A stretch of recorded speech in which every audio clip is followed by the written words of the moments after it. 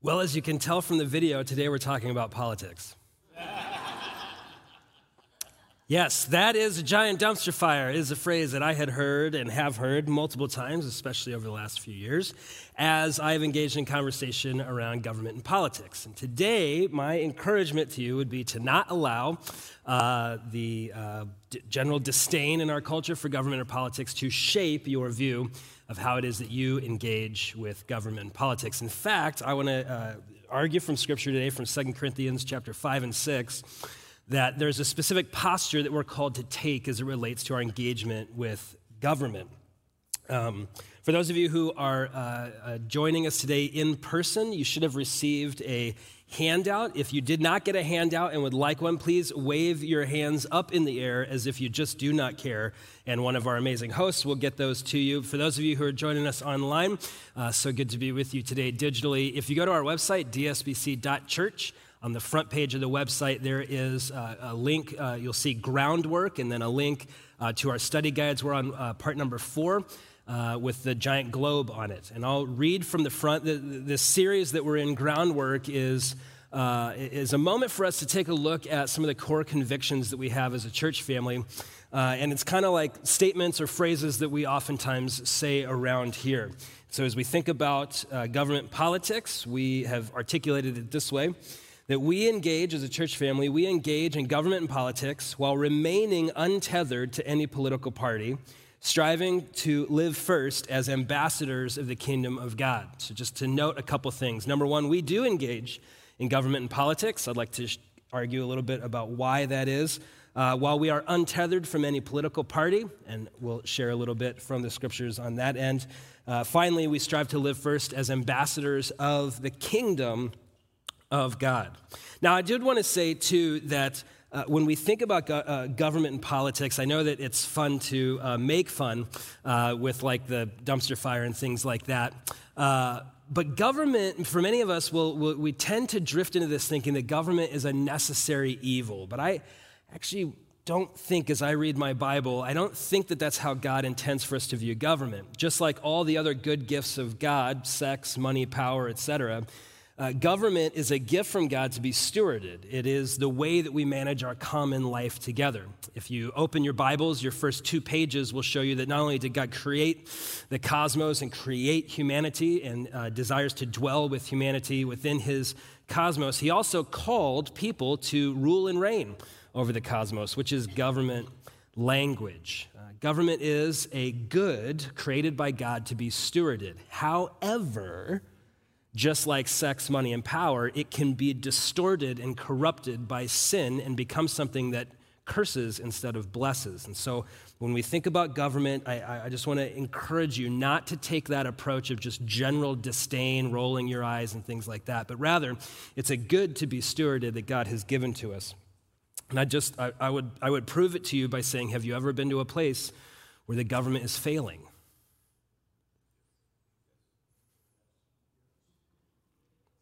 Oh, I didn't mean it like that, but you know what I mean.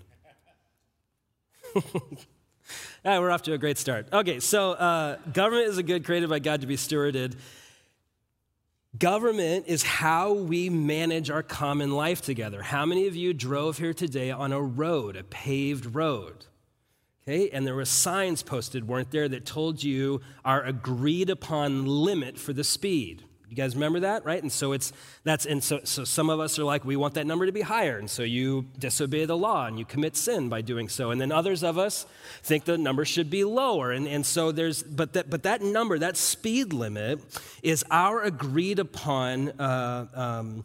It's our agreement on how we're going to manage our common life together as we traverse these roads together. Because I have not only a responsibility to myself, but I also have a responsibility to you. And so my actions can adversely impact you. And so I'm going to drive the speed limit or under in order to make sure not only that me and mine are safe, but also that you and yours are safe. Government is how we get the roads paved. It's how we navigate, like, what's the appropriate speed limit and things like that. In fact, for many of us, we often don't pay attention to government until it's like a giant dumpster fire, until government fails, or until people are yelling and screaming at each other at a fever pitch. But most governing is done in such a way, it's just boring, normal, like, life. managing our common life together, right? That's like most of government is just that. And it came home to me in a real way. Even this week, I was talking to Lacey, who's one of my coworkers.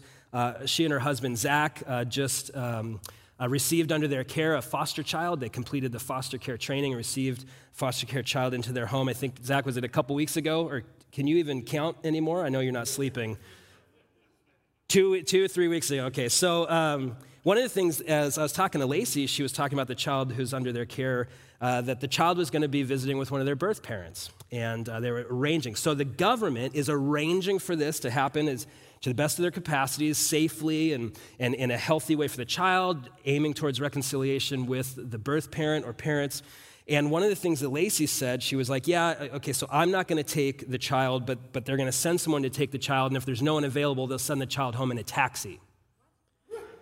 And most of us, myself included, I was like, what? How could that possibly be? And we had this big, long conversation around like, wait, is that right? I mean, how does that work? And even for me as a citizen of Arizona, I'm thinking, wait, is that the right way for us to do that? Like, how do we work together to manage our common life together to take care of this child and make it so that like a kid doesn't have to get sent home in a taxi?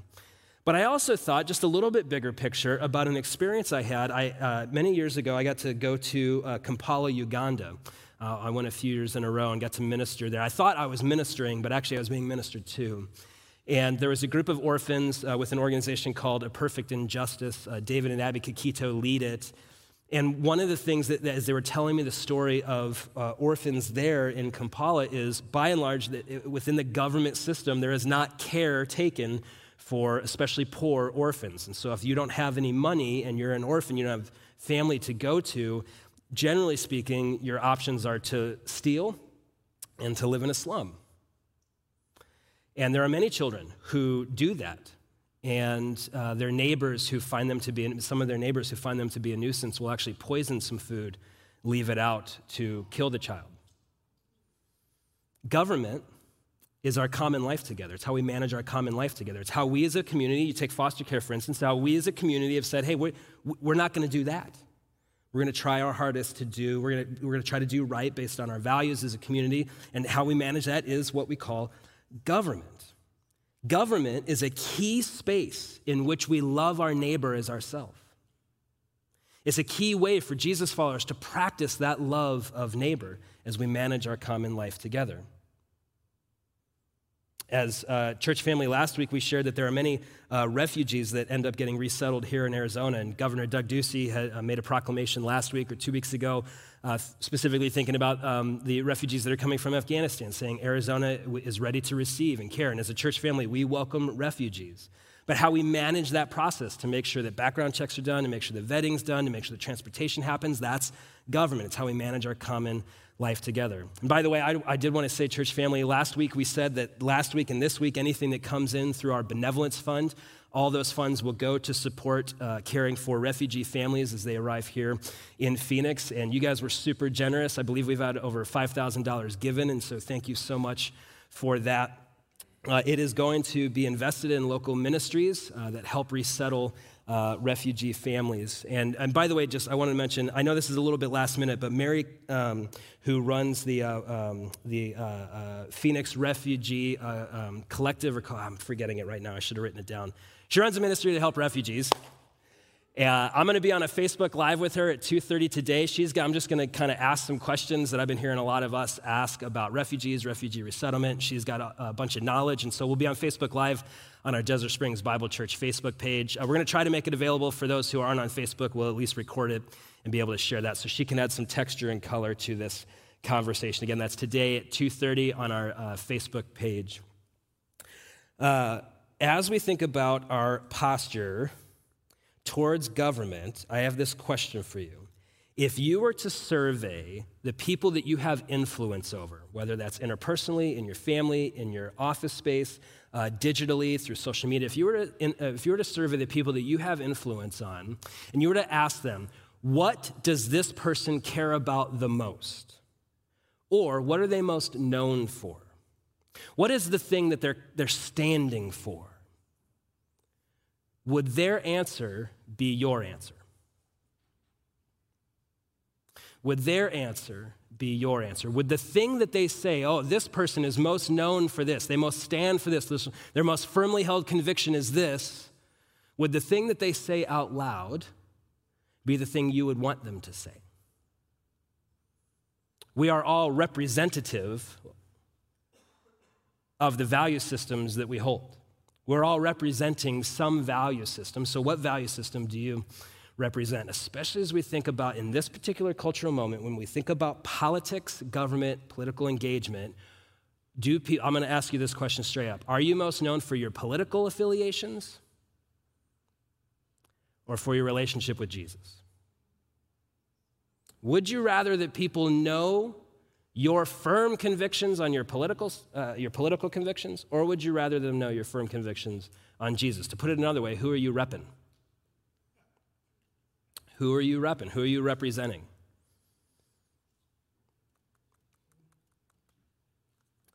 In 2 Corinthians, Paul writes to a church, and he gives a little bit of a job description. And this is the text that we get this statement, that we're going to live first as ambassadors of the kingdom of God. Notice in 2 Corinthians 5:17, again, if you have the study guide, it's right there for you. You can make notes on there. There's some questions to engage with later.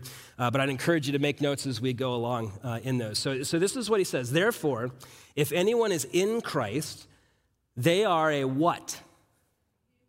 New creation. They're a new creation. Keep that in mind. The old has passed away and see the new has come. Notice the language, a new what?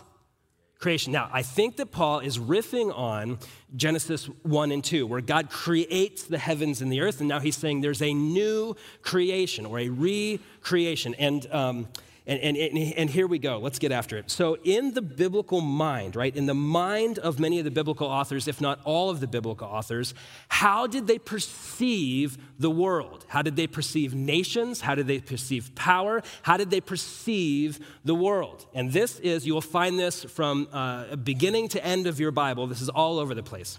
There is this paradigm that the biblical authors hold that there's two spheres, or there's two domains, or there's two kingdoms. One is the kingdom of God, or the kingdom of heaven, or the domain of heaven. And who is the boss in heaven? Who's like the king in heaven? God, right? So that they and you'll see it. You should read through Psalms all day today when you get home. Do that. In the Psalms, you'll see language like this, that the Lord is high and lifted up. He's enthroned.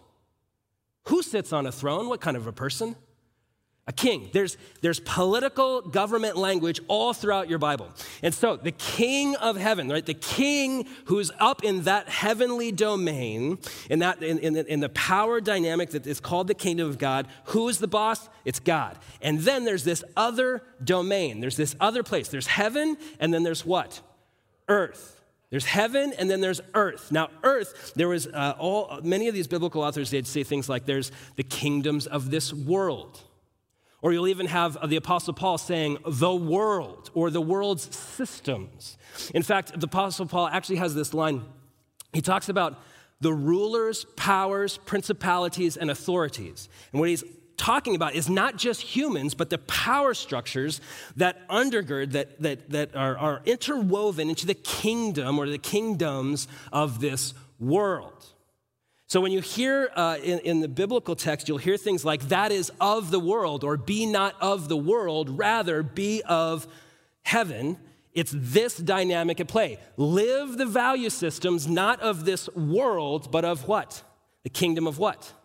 Heaven. So the biblical authors have this in mind. There's two domains. There's two spheres. There's the kingdom of heaven, and there's the kingdoms of this world. If you go to the book of Revelation, you will see that this is illustrated in vivid detail, where there is the kingdom of the Lamb and the kingdom of the dragon. You'll find it from Genesis all the way through to Revelation. This dynamic that the biblical authors had is that there's two kingdoms, or there's two domains, the kingdom of heaven, the kingdoms of this world. Now, in Genesis chapter 1, where you have God creating the heavens and the earth, the two spheres were overlapped. God was the king, and he called humanity to be his citizens, to co-rule and reign with him. And there was harmony. There was the kingdom of God, or the kingdom of heaven, and the kingdom of earth overlapped. And then in Genesis 3, what did Adam and Eve choose to do? They gave God the finger, they turned their back on God, and they went their own way. Basically saying, I want to be the king, right? Any Lion King fans in here? Someday, I just can't wait to be king. You guys remember that song? Okay, that's actually, that's a commentary on Genesis 3. I don't know if you guys knew that, but that is a commentary on Genesis 3. Like, I just want to be the king. And so you have this rift, this division between the kingdom of God, the kingdom of heaven, and the kingdoms of this world. And now the kingdoms of this world are marked by sin, evil, injustice, selfishness. And so what are we to do? We need these spheres to be reconciled, don't we? How do we get back to Eden? How do we get back to having the kingdom of heaven and the kingdom of earth, the kingdoms of this world? How do we go back? Well, the Apostle Paul is going to tell us, but he believes that in Jesus Christ, the two spheres begin to come together again and be reconciled. And so in the middle, right, the coming together of the kingdom of God and the kingdoms of this world, the reconciling that has to happen is done not by human effort, but by the work, the grace of God made known to us through Jesus Christ, that he took on flesh, became one of us, dwelt among us, was executed by the kingdoms of this world in order to bring about this reconciling work, where the kingdom of heaven and the kingdom of earth are reconciled together again. And Paul believes, I'm going to argue this from the text, Paul believes that the representatives of this reconciling work, of this reunion, of this act of grace, that the representatives of that is not government, it's not military, it's the church. And so the church, follow me on this, the church lives as citizens of the kingdoms of this world. If you have a passport, it'll tell you where you're a citizen of an earthly kingdom. But we live according to the kingdom values, not of the kingdoms of this world, but we live right now in this world, we live as citizens of a greater kingdom, namely the kingdom of God. So we live according to our ultimate citizenship. You guys with me so far? And we model, as we live those lives, Jesus said, be a light, let your light so shine before people. You're a city on a hill. People are to look in and see how Christians operate, to see how they think about sex, money, and power, and government, to see how they posture themselves towards those things. And in that, the role of the church is to put on display God's kingdom amongst the kingdoms of this world. There's a word for it. Paul will mention it here in a minute. Everything is from God, who has reconciled us to himself through Christ. What was the word? Reconciled, right? God has reconciled us to himself through Christ and has given us the ministry of what? You tell me. The ministry, who did he give the ministry to? Us, the church. The ministry of reconciliation is given to the church. The church is to be about proclaiming this message. Now notice the job title. That is, in Christ, God was reconciling the world to himself, not counting their trespasses against them. And he has committed the message of reconciliation to us.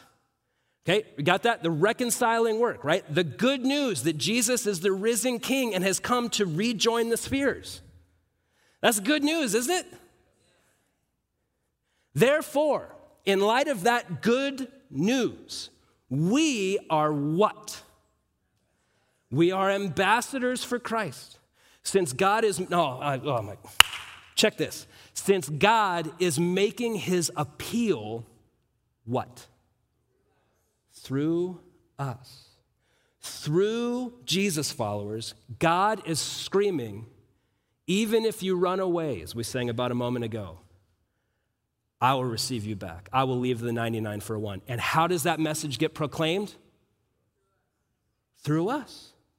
The ministry of this reconciliation has been entrusted to the church. Therefore, the church, Christians, Jesus followers, are to live, I want to argue, first and foremost, as ambassadors of that kingdom news, of that good news.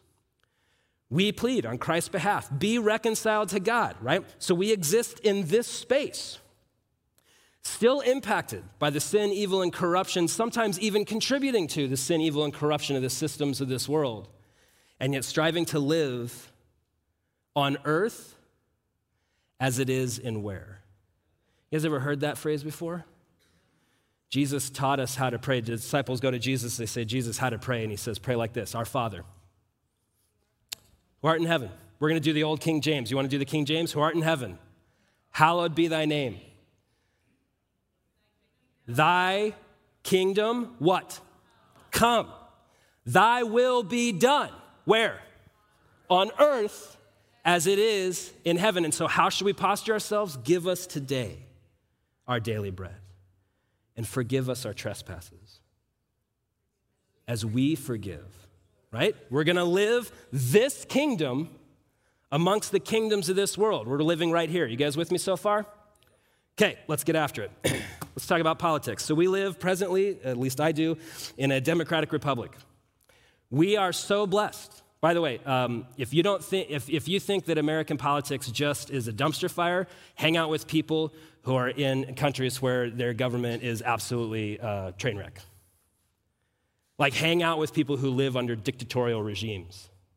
We have an immense privilege and blessing to be able to speak into a political process, to be able to have certain rights, to live in a country where those rights are protected. It also means that we have an immense responsibility. Read your Bible. I think you should actually read your whole Bible today, not just the Psalms. It's a long weekend. That's right. It is a long weekend. Thank you. You guys can do this. Throughout your whole Bible, you will find that what Jesus followers are to do with their power and their privilege and their rights, do you know what Jesus consistently says to do with those things? Use them in service of others. I hear a lot of talk in America about my rights, and I hear a lot of talk from Jesus saying, whatever rights, privileges you have, give them away. Use them in the service of others. If you think I'm wrong, go read your Bible. This weekend, right now. All right, let's keep going. What's our approach to government? There's four approaches, at least as I see them. I know that a lot of this, a lot of the teaching, I would say this, all of the teachings of Scripture are applicable to any society that you're in, right? I'm going to just kind of lean into the American system, if that's okay. I totally get if you're a Christian in North Korea, it's not going to work the same. Totally get that, and I pray that you have a pastor who can help you guide through that. So let's take a look at our approach to government and politics. Number one, we can take the approach of the partisan. We can pick a side. We can say, I am, and I want you just to hear me on this. We can say things to ourselves, I am a Democrat. I am a Republican. I am. I just want you to hear that language. I am. Is that an identity statement? That is an identity statement. I would encourage you to be careful about the I am. Now, I choose to vote for, or I generally align with the platform of, right? Just be nuanced in your language. But to say I am, here's the deal. If we take the partisan route, I think as citizens of the kingdom of God, inevitably the partisan leadership is going to pick an issue or pick a perspective on an issue that is out of sync with the gospel. And I'd just like to prove it to you. They're made by humans. Like these are human systems, which means that inevitably they're going to platform, there's going to be a position on a particular issue that runs contrary to the teachings of Scripture, that runs contrary to the gospel. Here's my question for you. Is your following of Jesus equipping you to speak a prophetic and critical word against your own preferred party? If it's not, it may be that you've chosen to say, I'm just all in with the elephant or the donkey. Here's the problem with being totally partisan, going all in, saying my allegiance is to this party or that party. Here's the problem. They keep changing their convictions. Like read a history book. They keep changing. It's exasperating. Thanks be to God that the Word of God is unchanging, solid, and true, and that Jesus doesn't change. I can follow the Jesus path knowing that it leads me to health and flourishing. I don't have to follow some political leader. And haven't you noticed that that many times people who want your vote will say whatever you want to hear, even if it's the Bible? For 1,700 years, military and political leaders have leveraged Holy Scripture for their own gain. Do not fall into the temptation of thinking that America is somehow immune to that. If you think that's hard, we're going to keep going, right? Partisan. I'm going to go in, okay? So, okay, should I do this? Yep, okay. Tremper Longman, brilliant theologian and Bible commentator, says this. Hear me on this.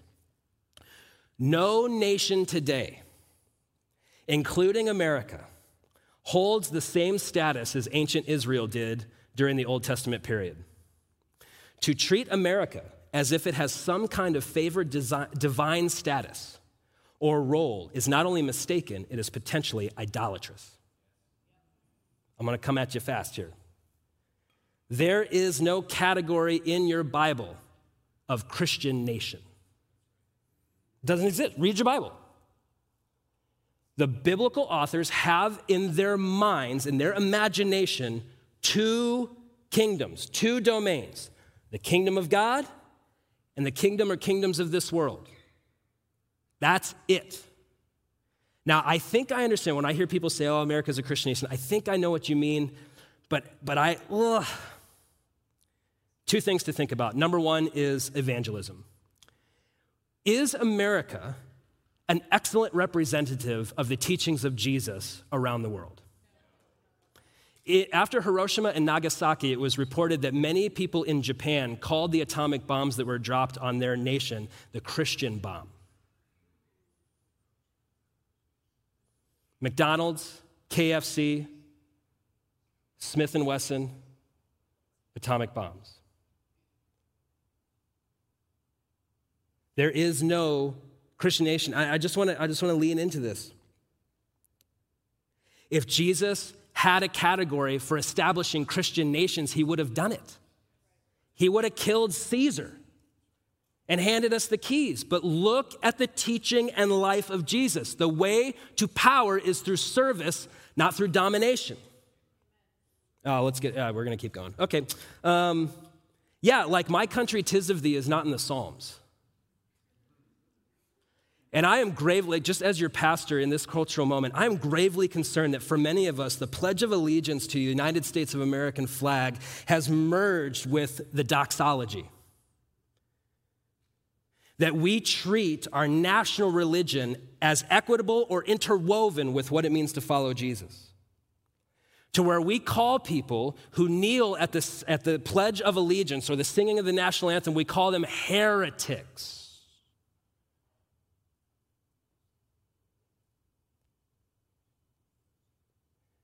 We are ambassadors of a greater kingdom.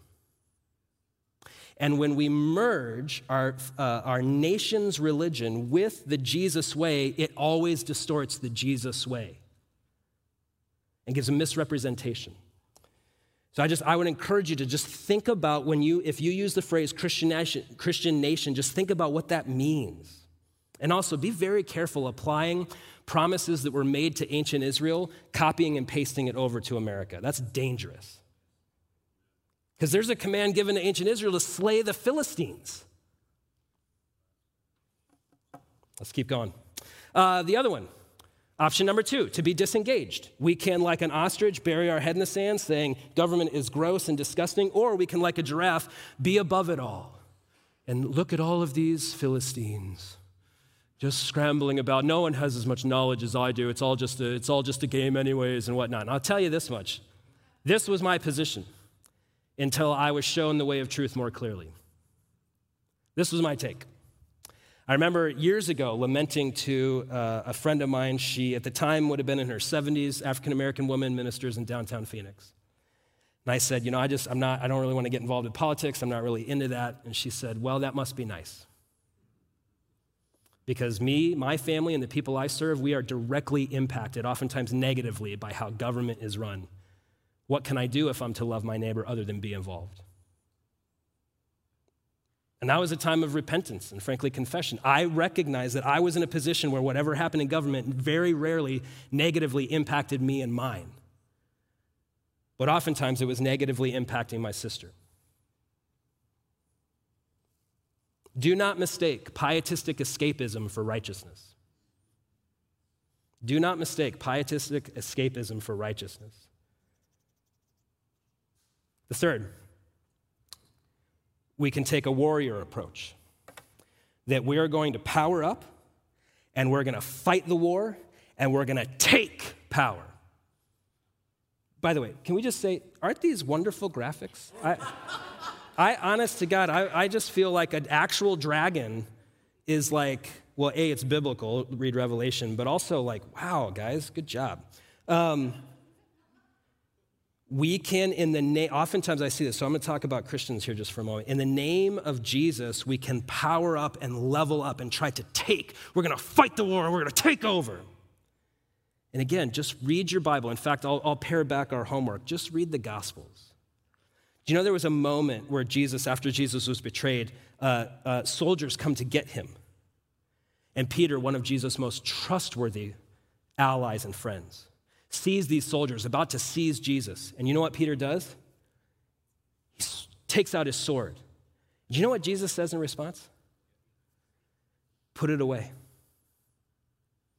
Put it away. That's not how my kingdom is advanced. The kingdom of God is not advanced by the edge of a sword. And we've been getting that wrong since Constantine to Charlemagne to William the Conqueror to today. We're going to fight the war and take it back. We're going to take ours back. Just read the teachings of Jesus and tell me, is that anything near what Jesus teaches? Matthew 11:12. Jesus says, from the days of John the Baptist until now, the kingdom of heaven has been suffering violence, and the violent have been trying to seize it by force. I want to be very clear. I think that we should be politically engaged. I hope you're hearing me that, but not in the posture of warrior who's going to go in and slay the enemies and take. The ends do not justify the means. Our character, our actions display the gospel oftentimes in a more pronounced way than our words do. In fact, when a person's teaching does not line up with their actions, what do you generally call that? Hypocrisy. And so if we teach a peaceable kingdom, if we teach a love thy enemy, if we teach a love your neighbor as yourself, but our actions is to warrior up and to take, then how does that impact our proclamation of the gospel?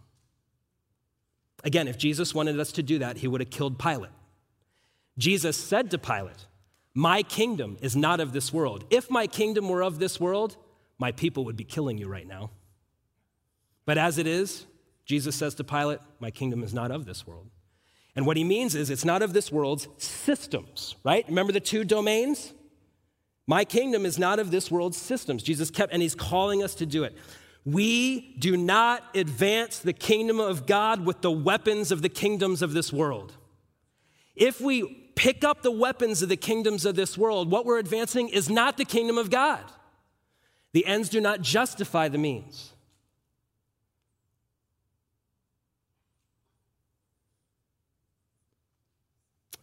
Person who's had a profound impact on my life. She used to be a part of our staff, and this is public, she's very outspoken. She's very involved in advocating for the rights of immigrants. She herself is a DACA recipient, Deferred Action for Childhood Arrival. She was brought here as a child, and she is publicly advocating for that. And she was telling me a story years ago how she was at the Capitol building in Arizona, and she was, again, advocating for DACA reform.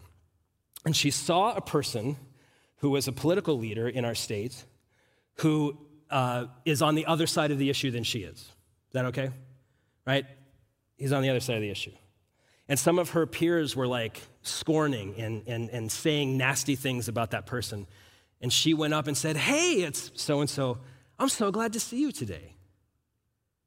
And her friends were aghast. How could you possibly be nice to that person? Look at all the harm he's doing to our cause.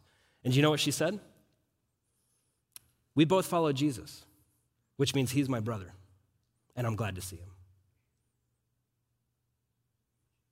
You see, we don't fight the culture war using the weapons of the kingdoms of this world.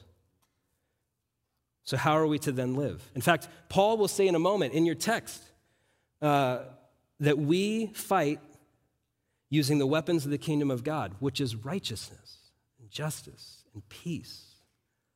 Let's take a look. The fourth option is to live as an ambassador of a greater kingdom, which means we're engaged. What's an ambassador do? An ambassador follow me on this, an ambassador leaves their home country, enters into a foreign space in order not only to serve their country's interests, but also to serve in that space and to represent their home country's values in the foreign land. What does an ambassador do? They represent their home country's values in the foreign land. Ambassadors are different than generals. Generals come from a foreign land to take over or use military power, but an ambassador comes in to represent the values of the foreign land. So we can take the posture of an ambassador. This is exactly what Paul says. So an ambassador of what? What type of a kingdom? If we're not going to be an elephant or a donkey, and we're not going to be an ostrich or a giraffe, we're not going to be a T-Rex or a dragon, might there be an animal that you find consistently in your New Testament that signifies how we're to use power and influence? In your Bible, the last book of the Bible is all about power. And there's the way of the dragon, which is the kingdoms of this world, and there's the way of the lamb. And here's what's fascinating to me, is the biblical authors they'll actually use this language, that the death, burial, and resurrection of the Lamb, that the resurrection of Jesus disarmed the powers of this world. That the weapon that the kingdoms of this world, the ultimate weapon that the kingdoms of this world wield is what? Death. And guess what got beat on Easter? Death, which means that the way of the Lamb is the way up, but it's not the way that we think. The way to power is through service. The way forward is the way under. It's an upside-down kingdom. The mascot for the kingdom of God is not a Tyrannosaurus Rex. It's not a wolf. It's not a tiger. It's not a bear. Oh my. The mascot of the kingdom of God is the Lamb. So what might that look like? Let's just take a quick look. He made the one who did not know sin to be sin for us, so that in him we might become the what? The rightness, the justice, the righteousness, the character of God. Working together with him. Notice he's entrusted the ministry of reconciliation to whom? The church, who are to live as ambassadors. Notice, working together with him. We work together by the power of the Holy Spirit. We work together with God on his mission to reconcile the world to himself. Is that a big deal? That's a big deal. We also appeal to you, do not receive the grace of God in vain, the gift of God in vain. For he says, in an acceptable time I listened to you, and in the days of salvation, here he's riffing on, I think, Isaiah, the day of salvation I helped you. See now, the acceptable time is now. Now is the day of salvation. Paul sees the two spheres in Jesus conjoining, right? And he's saying it's now. That day is here. Check this out. We are not giving anyone an occasion, okay, hi. I'm going to talk to the Christians if you don't mind. I'm going to ask that you would open your heart to receive this.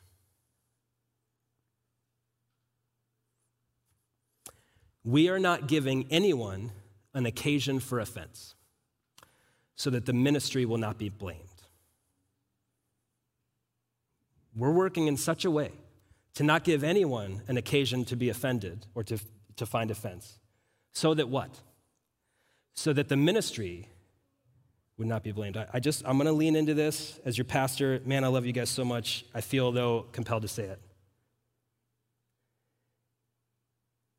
If people were to ask what Christians stand for in this particular cultural moment, would it be the death, burial, resurrection, the reconciling power of Jesus Christ, loving our neighbor as ourselves?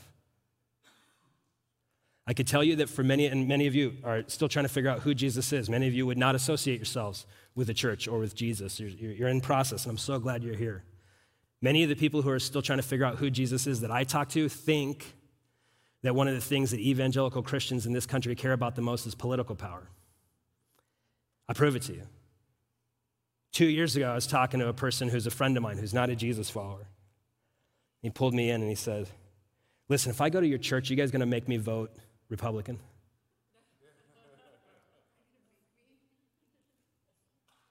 In his mind, when we surveyed the people in our community and said, what does that church most care about?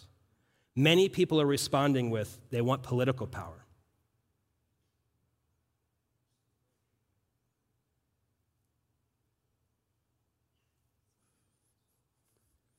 We are not giving anyone an occasion for offense so that the ministry will not be blamed. Vincent Picotti says this, our commitment to the truth and even our outrage at injustice and evil are not sufficient to excuse us from remembering that even our greatest enemy should be what? Accorded respect. Holiness is not supposed to be cloaked in the chambers of pious hearts, but displayed in the public domains of home, school, culture, and politics. And so, instead, as God's ministers, we commend ourselves in everything by great endurance, by afflictions, by hardships, by difficulties, by beating, by imprisonment, by riots, by labors, by sleepless nights, by times of hunger, by purity, by knowledge, patience, kindness, the Holy Spirit, sincere love, by the word of truth, by the power of God through the, what's the word? Right? We're not going to pick up the weapons of the kingdoms of this world. We're going to live and fight, so to speak, according to the weapons of righteousness for the right and the left. How do we do that? I'm going to ask Brandon, who serves as one of our elders, to join me here. Our elders, especially over this last 18, 19 months, have been working overtime to think and pray through how it is that we're going to actually live in this particular cultural moment and live out the teachings of Jesus. And the role of an elder is to shepherd the flock. I serve as one of our elders here. And so, Brandon, as we think about especially the last 18 months, tell us kind of your take on shepherding and leading us forward. So Caleb mentioned that him and I serve as two of our elders here, and we've committed to gathering over the last couple years on a regular basis, really wrestling, learning, praying through issues of racial reconciliation, different political movements and issues that are out there, even face masks. And what we've gathered as a very diverse group of elders, both culturally, politically, what we've gathered and what we've learned is it's really hard. It's difficult. It brings a lot of hurt, confusion. But what we've also learned is the best way to learn and to grow together is to have the difficult conversations. Caleb, as a pastor, has it been difficult to lead ministry in the last year and a half? Yeah. Yes. Yeah, I would imagine it has been. Absolutely horrible. Yeah. Some pastors have walked away from ministry. One thing that I appreciate about the team here is they have not. They've done the opposite. They've had the conversations either from the stage or within the church group. So we value that. We appreciate that. But it is difficult, and we realize it's difficult for our church as well. So part of this is we want you to know that we're available. As elders of this church, we would love to meet with you. We enjoy coffee. We enjoy lunch with you. And we want to have an open dialogue over difficult issues. We would love to be able to pray with you. And there's actually a group of us that meet every Sunday morning before church here on campus to pray. Sometimes we get to pray with other people, and we really value that time. So one way to connect with us is through email. It's just elders@dsbc.church. The connection card that Don and Enrique mentioned earlier in the seat back in front of you, just put on there you'd like to connect with the elders, and we'd love to touch base with you. Thanks, Brandon. I really appreciate the work that you and our eldership does.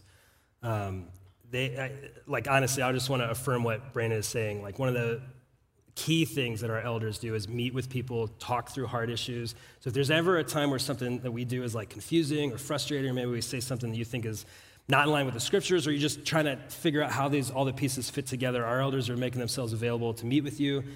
Even for a long time, I know that even Brandon, you've had long relationships with people just to navigate through some of these difficult and hard to navigate issues, because we want to be people who are ambassadors of the kingdom of God, and these challenges that come our way, they're not going away. There's just going to be a new one fresh every time we seek to take a step forward. And so I'm so thankful for our elders leading us spiritually through that.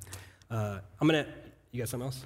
Just one more thing I'd like to mention is Caleb, our staff, Don, they really do truly love you guys. They, a lot of times in anguish over decisions that have to be made, and just the ministry that happens at DSBC. So I just encourage you to think of them often, to pray for them, pass an encouraging word on to them at times. And so they really wrestle with a lot, and we want to just make sure that they're supported. So. Thanks.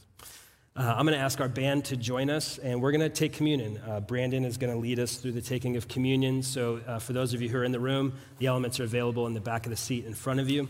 For those in the bay, they're available on the table right back here. And for those of you joining us online, if you would please obtain any elements to represent the body and blood of Jesus and join us as we take communion together.